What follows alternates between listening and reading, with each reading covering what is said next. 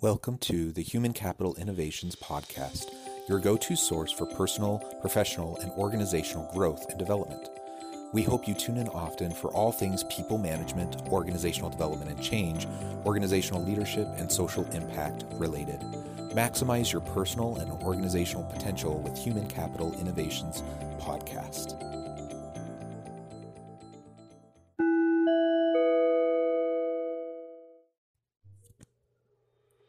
Welcome to the Human Capital Innovations Podcast.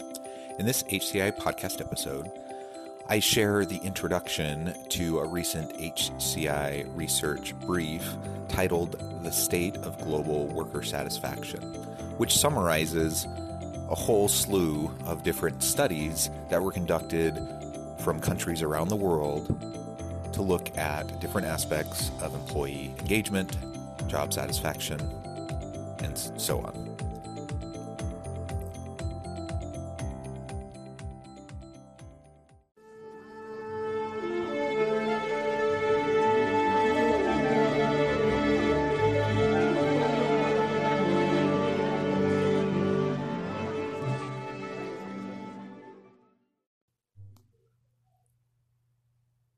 Welcome to the Human Capital Innovations Podcast.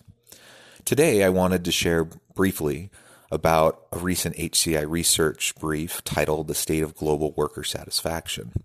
In this report, Maureen Andrade, HCI Research Associate, and I summarized the findings of about 10 different academic studies, each of which were published in academic peer-reviewed journals.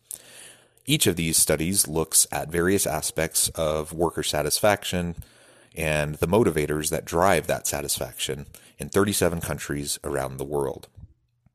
So I just want to briefly share a little bit about this research brief, and then you can go read it in full on the HCI website at innovativehumancapital.com. The state of global worker satisfaction. Employers around the world would generally agree that they want a highly satisfied and highly productive workforce.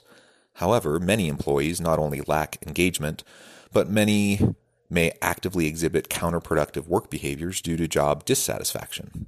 In one large-scale national study in the U.S., only about a third of employees reported being engaged in their work. To decrease the undesirable outcomes of job dissatisfaction, such as absenteeism, turnover, and lowered productivity, increased understanding is needed about the interplay of workplace conditions, job characteristics, employee attitudes, and job satisfaction. To better understand these issues, HCI Research Associates conducted a series of comparative global studies on job satisfaction across various demographic dimensions, including age, gender, occupational type, organizational type, and supervisory status. The studies are based on cross-national data from the most recent wave of the International Social Survey Program, which is administered across 37 countries. For a full summary and description of this research, please go to the International Social Survey Program website. These studies focused on intrinsic rewards, such as having an interesting job, job autonomy, helping others, and jobs being useful to society.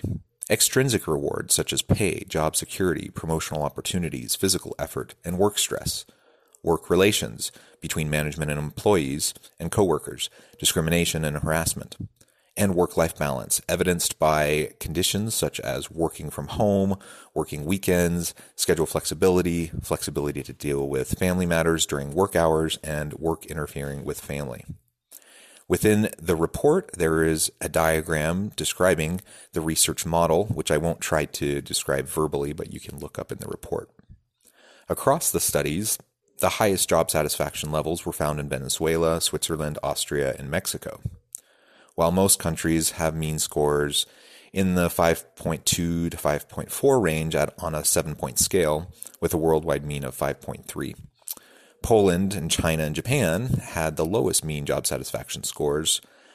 Interesting work, pay, work stress, relations with coworkers and management, and work interfering with families are significant factors in job satisfaction in nearly every country.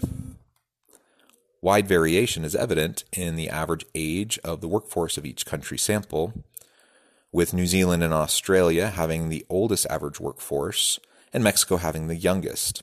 Iceland and France have the highest average years of education, while the Philippines has the lowest.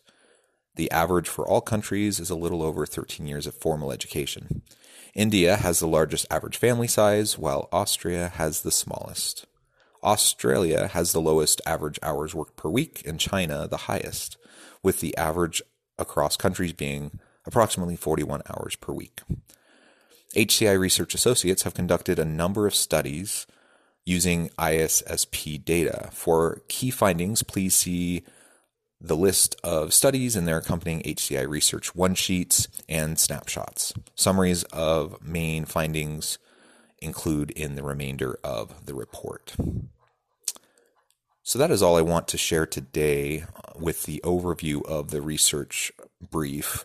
It then goes on to look at global comparisons in job satisfaction across a whole range of different factors, including things like for-profit and nonprofit organizations, public and private organizations, hospitality workers, different occupational types across industries and sectors, gender, age, generational cohorts, work-life balance, focus, etc.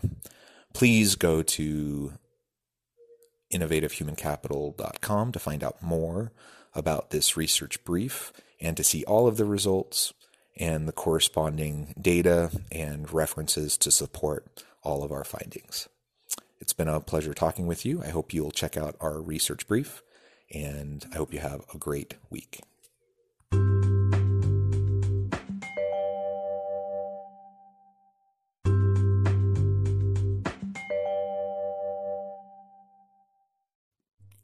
Thanks again for joining us for this episode of the Human Capital Innovations Podcast. I hope you stay healthy and safe and that you have a great week.